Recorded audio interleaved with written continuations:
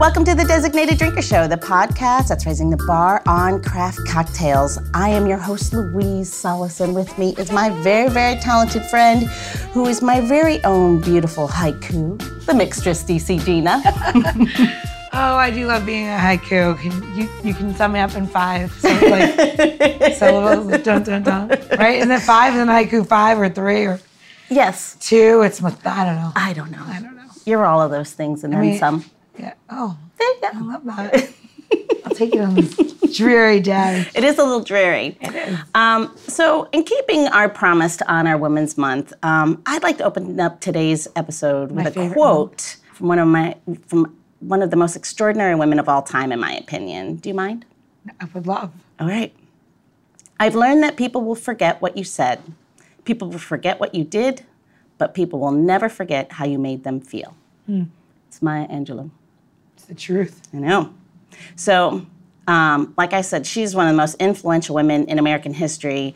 She was a poet, a singer, an author, civil rights activist, and we all know that her award-winning memoir, I Know Why the Caged Bird Sings, made literary history as the first nonfiction bestseller by an African-American woman. But, you know, it's crazy is because she didn't have an easy start at life, not at all. She grew up in Stamps, Arkansas, which I had to look that up as to where it was, you know, because I lived in Little Rock, had no idea where Stamps is. Stamps, Arkansas, it is in the middle of nowhere.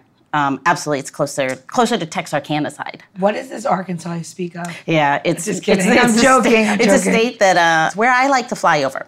But I watched the Ozarks. I know all about it now. That's Missouri. Oh, is it? Yeah, that's where I'm from. Clearly don't know what I'm talking about. Social studies. It's pretty much. It's again all those flyover states, but obviously in those parts, and especially when she was growing up, she obviously dealt with a lot of racial prejudices and discrimination. So it's really awe-inspiring to think to have such a tough life, started life, but yet be such a beautiful soul. Oh, here's another thing. So she, unfortunately, her mother's husband did some not nice things to her. And her uncles found out. And that's how her stepfather met his maker. Oh. Yeah. And it actually made such a beautiful woman who was like such a master of words. She was actually mute because of it, or near mute for years. Isn't that crazy? It is crazy. Yeah, and then so many beautiful words came from this woman. So, speaking of extraordinary women with remarkable stories that should be shared, brings me to today's designated drinker, who also happens to be an author. She's the curator at the National Museum of American History and an associate professor at Georgetown University. Welcome to the show, Mireya Loza. Yeah, thanks for having me on. So, tell us, want to talk about an overachiever, for God's sakes, but tell me how you got there. How is it that you became a curator at the Smithsonian and then a professor at Georgetown? That's amazing. It's a very, very long road for someone who I think very well at 16, 15, I would have just not expected this life. I was a very nice, solid B student. And I do think that we should all rally around the B students every once in a while and make sure they have scholarships and support and say, we know you're B, we know you're C, but you can get somewhere.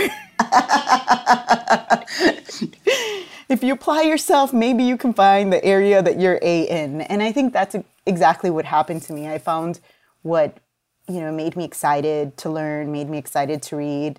And so I got better and better at school. So I was pretty lucky in that I found something I really enjoyed.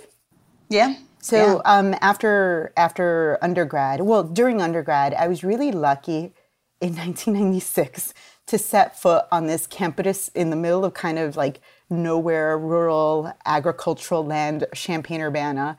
And I got there and they were just rolling out this minor in Latino studies. And I was like, me, I can take those classes. And so all of a sudden I was like, not only reading and writing and really interested, going to class, super excited, but I became that A student, that position that was so elusive in high school. So it was you just needed time to find it. Oh, definitely. And then I went on to graduate school. I actually thought for a short while that I wanted to be an anthropologist. And then I decided, nope, I want to be a historian. And I ended up at Brown in American Studies. And I always say American Studies is where the hippie historians hang out. There are American Studies programs all over the U.S., but you will always find a hippie historian there. Not necessarily a straight-laced one, someone who likes to read literature, watch movies, hang out. That's where they hang out in American Studies. That's funny. While I was, it was fantastic. And while I was in So that's where you found your people. Definitely. That's where I found my history people. And then when I basically started at Brown, the National Museum of American History was creating a project to start documenting the lives of Mexican guest workers that came through the Bracero program from 1942 to 1964. A little over 4.5 million contracts were issued to Mexican guest workers. Guest workers basically means they come in, they work, they see the terms of their contract to an end, through the duration of the contract, and then they leave. And I was tracking down these communities across the U.S. and Mexico and talking to these elderly men and carrying out oral histories. And so I spent a whole long time with audio and with a headset. Did you have a Bob Barker? The funny thing is, for a long time, like whenever anything was recorded, I was terrible at it. And people were like, but you're like an oral historian. How can you be like terrible at recording? And the thing about oral history is like you ask people questions and you kind of make yourself small as a mouse so that, so their story shines. So you keep asking questions and then you like shrink yourself as small as possible so that their like story and their audio like shines big. So for a long time, when anybody would ask me something and it was recorded, I just made myself teeny, teeny, tiny like a mouse. That's important. But it's also very odd because it's very walkie-talkie, not very good for anything else. But so I spent a chunk of my graduate career traveling Mexico and the U.S. and helping basically communities document this story in their geographies. And then I got to go several times to Mexico with a backpack, a recorder, and all of my equipment and do that over there because we knew that some Mexican guest workers, braceros, stayed in the U.S. while others returned to Mexico. The great majority were supposed to return, but a lot found a footing in the U.S. Through the program and decided to figure out how to become documented or also alternatively decided to skip out on their contracts and become undocumented. Wow. So spent a lot of time doing that. Wow. So may I ask you, where in Mexico, where did you find most of those people that you were documenting? The largest sending states are the central states, Guanajuato, Jalisco, Michoacan. But I actually got to travel a lot of states off the beaten path and find really vibrant bracero communities. I really enjoyed basically going to places like Oaxaca and the Yucatan and also documenting a little known story of the bracero program, which was that indigenous communities came through the program as well. And so, when I was in undergrad and even graduate school, Mexican history and Mexican American history is taught in particular ways that don't necessarily acknowledge the diversity of the community. And so I got to start writing some of those histories and was super excited to do so. Wow. And then I also got to learn a whole lot about stuff that I didn't know very much about. So it was fun. Well, that's great. No wonder you became that A student. That's amazing. Yeah. It also was just really fun. You never realize how generous people are until you visit with them and they not only share their life, they show you around their communities, and then they, at the end, offer you up food. And you're like, what is this? You barely know me, and you're so generous. Yeah. Yeah. I think that's a common thread that when you start meeting people from different areas. Just not the U.S. Yeah. I mean, you meet smaller communities, and some have so little, but they share with you what they have. Yeah. It's just an amazing, there were I had that a lot living in Hawaii. The people the Micronesians would come, and often they were frowned upon in the islands. There's a lot of homelessness, but just also the way of life for Micronesians. They live on the beach. It's just their way of life, and I'm sure they wanted more, but it's very expensive. But we were doing a photo shoot, and literally we're just paying them not enough, but it was a commercial job. And literally they would beg me to eat food. Like they didn't have much, or barbecuing on the beach, and literally if you didn't turn it down because you felt had so little, but they wanted to give, they were appreciative and open and lovely. But again, that generosity and just in giving what you have. If more people could just be like that, just even a little, what a better society we'd all live in at least in the U.S. Yeah, absolutely. I think that there's something about cherishing being hospitable, right? And knowing that whoever visited you walked out with a full stomach and, walked out happy. It's kind of this value of like community and hospitality. Like you don't want anyone to leave your community basically thinking that you're not generous and hospitable, right? Yeah. I love that. Like, folks at the end would, give me a hug and just like see me on my way, but like so generous in that they always wanted me to feel like, look, we know you're here for a little, you're walking away with a full stomach and a happy face. That's great. So will you explain to our listeners what this program was?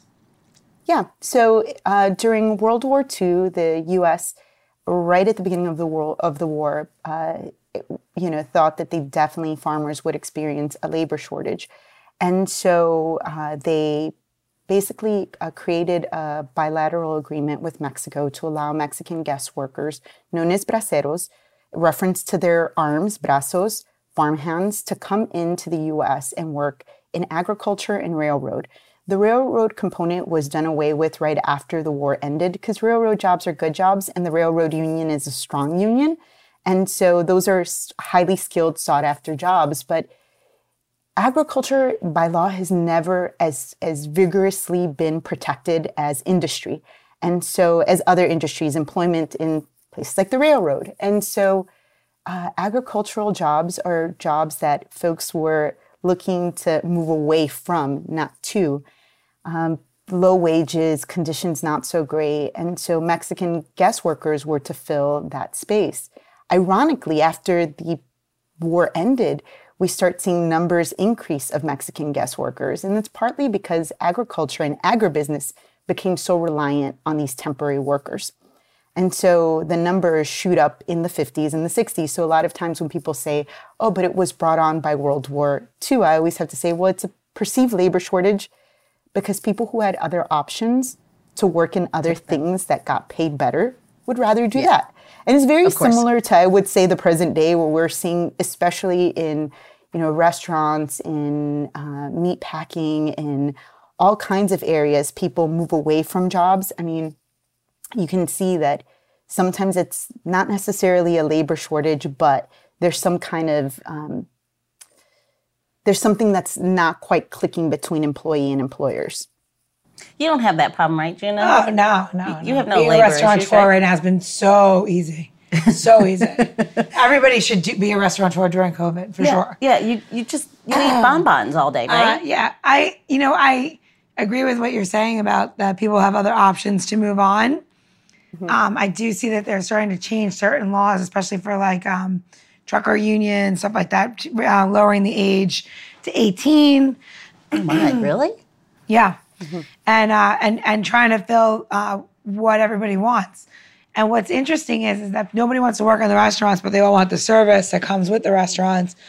But they don't want to let anybody come in from another country, but they want the service in the restaurants and they don't want to take the jobs either. Yeah. And then they want you to increase your labor, which we have, like how much we pay and trying to do away with tips so that people will have a guaranteed wage.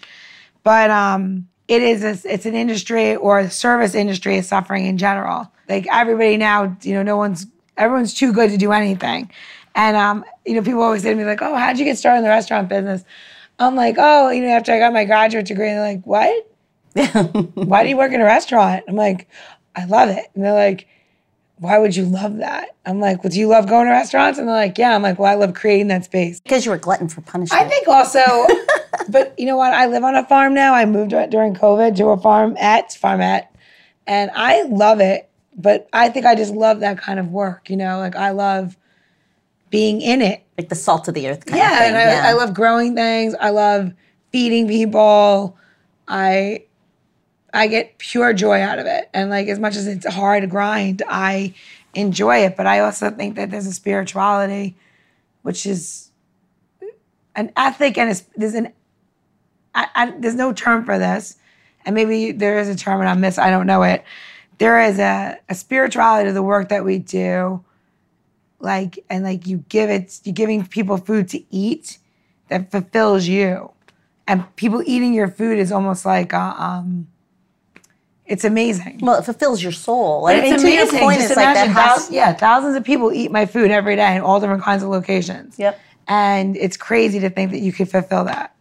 So I don't know. I have no idea where that falls into the anthropology of the world or anything, but I mean, it's that special space that food takes up. It's not just about survival. It's something that we enjoy and build community around and conversation around. And so I think there are these very special interactions that we forget about when we simply, break bread with people and take a second and a beat to just, breathe a little.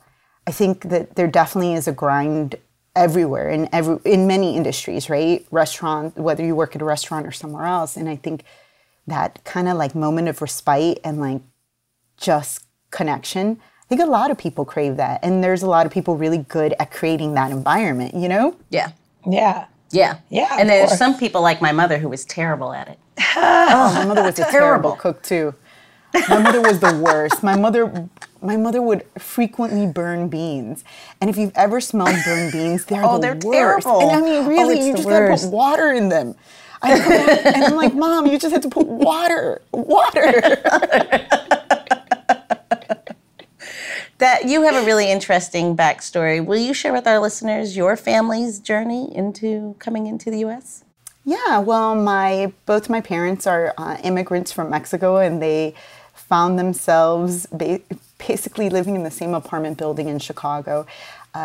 2 sets of brothers, 2 sisters, and they quickly all got married. And so my mom and my father have a set of siblings that are married and not incestuous, because it's a brother and 2 brothers married 2 sisters, very like small village.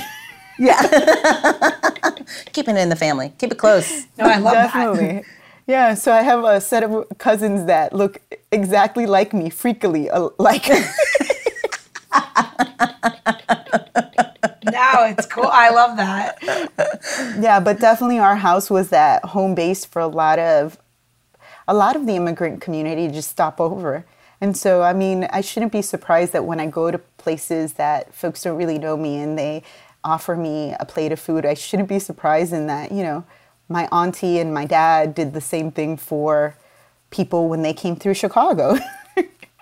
They'd make And sure so that her mom cooked when it was time for them to go. That's what it was. Oh, well, no, my mom I'm rarely cooked. My mom rarely cooked. It's so sad. So her sister is the really great cook in the family. And her sister basically opted to stay home and take care of all of the children while my mom, my dad, and my uncle went to work. So they eventually bought an apartment building, my uncle, in Chicago, a brownstone. And we lived on one floor, they lived on another. But my mom, everybody knew when my mom cooked, like you'd go over to my mom's house, right? And she'd offer you something and you'd ask, who cooked it? Because the likelihood that she cooked it was slim, but if you were lucky, her sister cooked it. And so you wanted it. If her sister made it, you're like, yes, I would like that. Please give me a side of that and this. But if my mother cooked it, you just sort of say, I'm full. Thanks, but no, Ma. Yes. You just simply say, I'm full. It's okay. Heads up. Your mom cooks, stay away. Yeah, I think your family story is pretty, it's inspiring that you had two immigrant parents that, or family really, came through the border, not necessarily the easy way either, but have this amazing daughter Yeah. that has gone on. I mean, this is such one of those stories that there's many of these stories, but so few are told. And I think it's unfortunate that we don't get to be able to bring that forward. So I feel kind of honored being able to do that. Just the fact that you are such an amazing woman, and it's just such a space that wasn't, there was no silver spoon by any means. I appreciate that you say that, but it's really funny because in my family, I love their sense of humor, and they're just sort of really like lovely, down-to-earth selves. But at one point, someone said to my mother, "You must be very proud of your daughter, of everything she's accomplished." And she's like, "Yeah, I am." When my dad basically drove me to Brown, very first year, he told his boss, "Hey, I need some time off to drive my daughter to graduate school. Can I get these days off?" And his boss asked him, he said, "Where's she going?" And the boss says, "She's going to Brown." And his boss says to him, "Well, my kids applied there and they didn't get in. She must be really smart." And I love this. Love my dad's answer. "No, she's just average." She's just average. And I love it because, it doesn't matter. It's like they see me the way I was as a 5-year-old, as a 15-year-old, all mashed up together. And they're like, she's just average. And I love it. It's wonderful. There's nothing like being real and keeping you humble. Well, it's also something like, we'll tell you when you do something impressive for us. Speaking of impressive, let's talk about your book. So I basically, during my first job, had the opportunity to turn all of my research into a book. And it was basically a book that really kind of showed the lessons that I had learned over, what was it, 7 years of traveling and talking to these communities and just spending time with farm working communities. And so I wrote a book where every chapter is kind of a lesson that I learned from that community in different geographies and different places, but everything that I had learned and everything I was so shocked about in terms of having not learned that prior to this community teaching me that. So it's like these flashpoints where I was like, for as much as I've read and as much as I know, like, the exciting part is like just sitting down, listening, and having people just school me in really wonderful ways, and just like teach me things that I, despite having read so many books, had never learned, and just shake me up. I liked it. So that's every chapter kind of traces a different flashpoint, and I was lucky enough to earn some recognition, and the book has been, it's done well. It's like the little engine that could. It's done well. Okay, now she's being humble. It earned some recognition. So tell us the name of the book and the recognition. So the book came out in 2016, so it's been a while. But the very next year, it won a prize given by the Immigration and Ethnic History Society. And it's like the crew of immigration historians that bestow that one award once a year to the best book in immigration history. And that year I was so excited. And it wasn't so excited so much for me, because to me it also just signaled this is the year that the Mexican guest worker just gets a little more attention. So every time something happens like that, I just sort of think about these aging men who largely our country has forgotten about, but really impacted the way agriculture works, how we're fed, how our food system works, but also the expectation that, this group of people could basically be temporary workers. And they basically solidified, and for a lot of just policy makers, this idea that you could have labor without having the year-round community member, as disturbing as it is. I mean, that's usually my biggest critique about guest worker programs, right?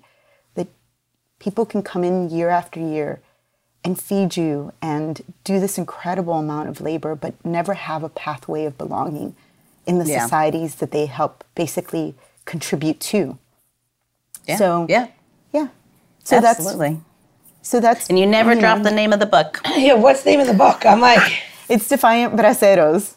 And it's basically about those moments of defiance, right? Where we're like, we're human beings and we're going to show you. That's awesome. And for our listeners, they could find that on Amazon, correct? It's easy as that, right? Yep.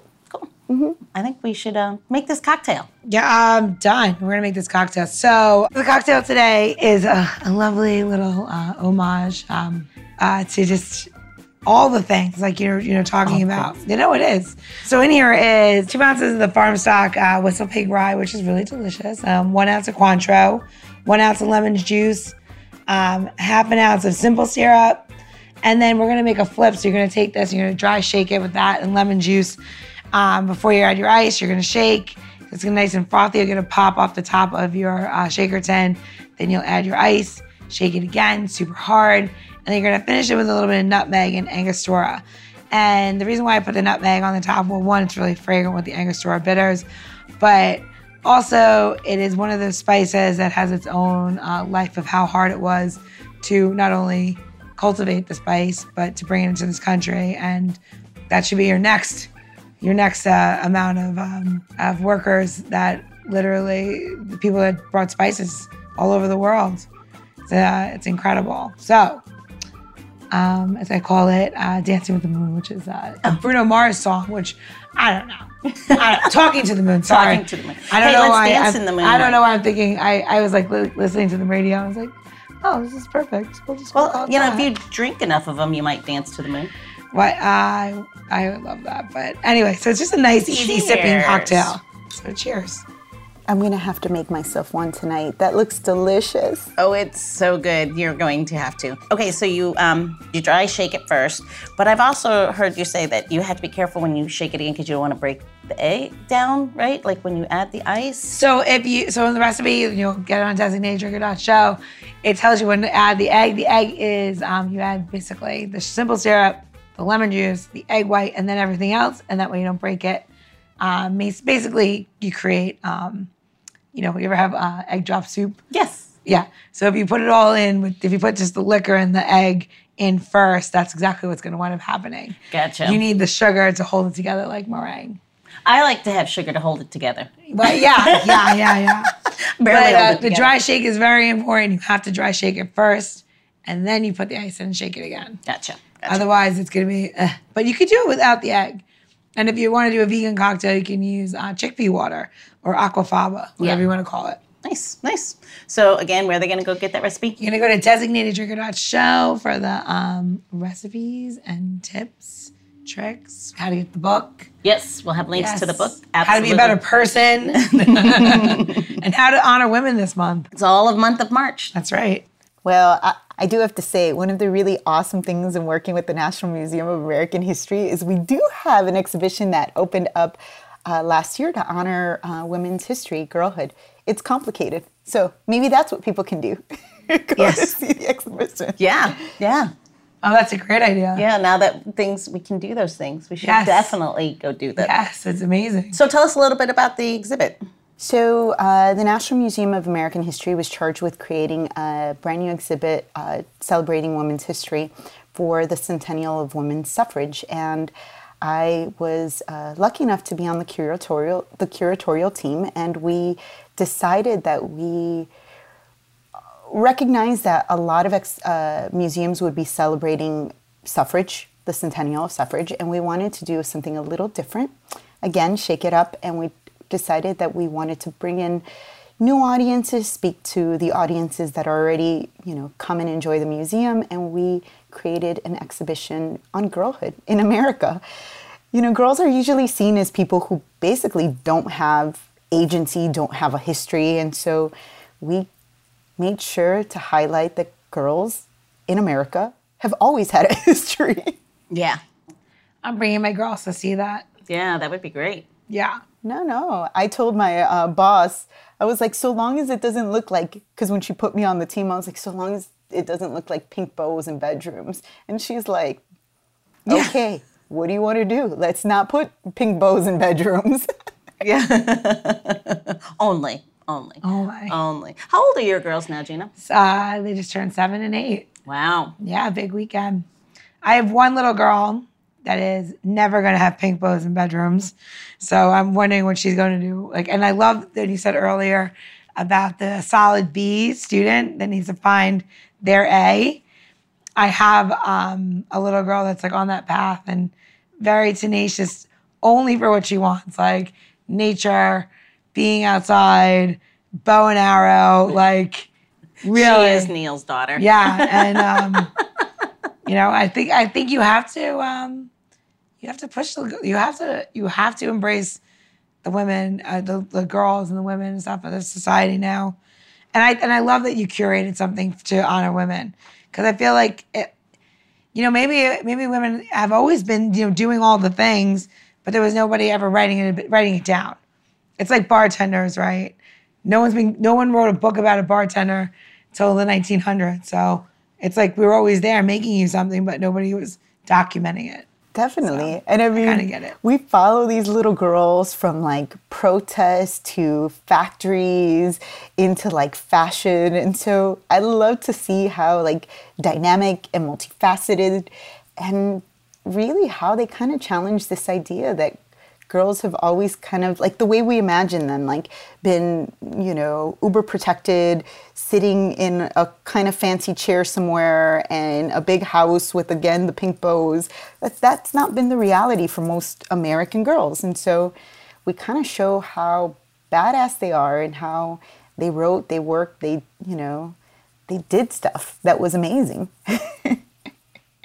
That's awesome. That would be a great day. That'd be a great day. I mean, not just for children, too. I mean, that's obviously, especially for little girls. But I think it's important for little boys, too, because our society seems to teach a singular way. My mom never made me. I had Barbies, yes, but I also had Lincoln Logs, and there was no divide of that's a boy's toy. Like, we always had Legos and things like that are really, like, when I would go shopping for, like, my nieces or friends' little girls, I was going through this, like, in, like, the toy area, all the toys for girls were just really imagined, like, Barbies and dolls. And you go to the boys section, and it obviously was sharpening just, at the youngest age, just motor skills or problem solving. And I still think we see that problem today, unfortunately. But I think there's less stereotype that it's okay that little girls can't play with little boy toys, and it's totally fine. Yeah, I think it's getting better. I do. At least I think it is. I'm pushing for it to get better. I'm sure, I have no doubt. So one of the curators on the team curated a section on education. And one of the things that I was shocked at is that basically we have these ideas about what girls can do that are pretty like static. And she schooled me on a moment in American history where science was for girls and other things were for boys. And I was like, what do you mean science was for girls? She's like, well, let me show you the period in which science was meant to be a discipline, an area of study for women. And she shows me all of these like documents and pictures. And I was like, holy crap. So you mean like this teaching girls STEM or what have you and saying girls need to go into science? She's like, yeah, that's basically calling for a return to the past. And people don't realize that there was a past where girls were encouraged to do science, like natural sciences. I was like, holy crap. That is cool. This is why we all need more American history. We definitely do. And me as a historian and not of education didn't know that, Yeah, that's interesting. Yeah, exactly. You're like, hey, I teach this for a living. Hold on. Yeah. But I guess that's another beautiful thing is that you go through life and if you can realize that when you think you know everything about a thing, you need to quit and go do something else because the honest truth is you probably have room to grow. Yeah. Yeah. Or you're just bored of it. Yeah. One of the two. Yeah, something happened. But you know what I'm not bored of? This cocktail. Yeah, I know. This cocktail's so good. I'm thinking like, I could just chug it. Well, it's healthy because it's got nutmeg on it. Oh, yeah. And eggs. And protein. eggs. And It's egg like, white. it's Egg like, white. it's like breakfast in a glass. That's my kind of breakfast. Breakfast according to designated drinker anyway. Well, cocktails used to be served before noon. So anything with juice. And then after was all hard liquor. So, we are doing this. We're doing this correct now. We are. Anyway. Over with amazing women and learning cool shit. It is. It's a good way. It's a good way to start your day. It is. That's another commercial. God. I think it's time, Gina. Yeah, we should go over to the museum. Yeah, let's go to the museum. I'm gonna get my kids from school and do that. Take the kids to the museum. I mean, my new thing is going and people watching all of the young kids that are coming in through there. And like we have all of these gigantic murals and also historical photographs that are life-size. And my favorite is little girls looking at little girls, like saying like, wow, this whole thing is about people my size. Yeah. Well, I guess that's really interesting because I guess as a little girl, you're not often exposed to your peer or what you would see as yourself, except in like play or school. Like it's like it's not like on a pedestal or an elevated space. It's just more common. So, that would be interesting. All right, we have one last question. Yep. So, this is how we know if you listen to the show or not. Uh-oh. Yes, I've listened to a couple episodes in preparation. Okay, good. Then you're ready. All right, so in this day and age, as we know, people identify themselves with either a mythical creature or an animal, and you might identify yourself with a land tortoise because they, roam the earth, gathering information for the last, 150 years, and they're Earth's historians, right? If you could identify yourself with one ingredient, whether it's for cooking or for cocktails, what would that ingredient be and why? I'm just going to go with one that I love. Salt. Oh. Good answer. I put salt on oranges. I put salt on, I put salt on a piece of watermelon. I put salt on everything. I think I'd like wither away if someone would take it away from me. I love that answer. She's high level sodium. What? Yeah, I am high level sodium. I think it's partly growing up in like, in the 80s, so much processed food. My like salt, like taste for salt is like up here. I love it. It's We a all good have answer. our own normal. So Yeah. No, I love that. it's awesome. Yeah, people have gone to war for salt. People love salt. Salt wars. Yes, that's real. More history, right? Yeah. All right. right. On that note, it's time to close this one. Yes. Well, cheers to you. Cheers. Happy Women's Month. Yes. And to all absolutely. your success. Thank you for being so remarkable and sharing your story with us. Happy to be here, and thanks for the invitation. Absolutely. I wish I could be drinking a cocktail with everyone. I see that happening. Definitely. Yes. Definitely. The Designated Drinker Show is produced by Missing Link, a podcast media company that is dedicated to connecting people to intelligent, engaging, and informative content. Also in the Missing Link lineup of podcasts is Roger That, a podcast dedicated to guiding you through the haze of dementia, led by skilled caregivers Bobby and Mike Carducci. Now, if you're looking for a whole new way to enjoy the theater, check out Between Acts, an immersive audio theater podcast experience. Each episode takes you on a spellbinding journey through the works of newfound playwrights, from dramas to comedies and everything in between. Find Missing Link's League of Podcasts on Apple Podcasts, Spotify, or wherever you find your podcasts. Please don't forget to subscribe, download, and review the shows. Your review helps our shows reach new audiences. To find out more about Missing Link, visit missinglink.company. That's missinglink.company.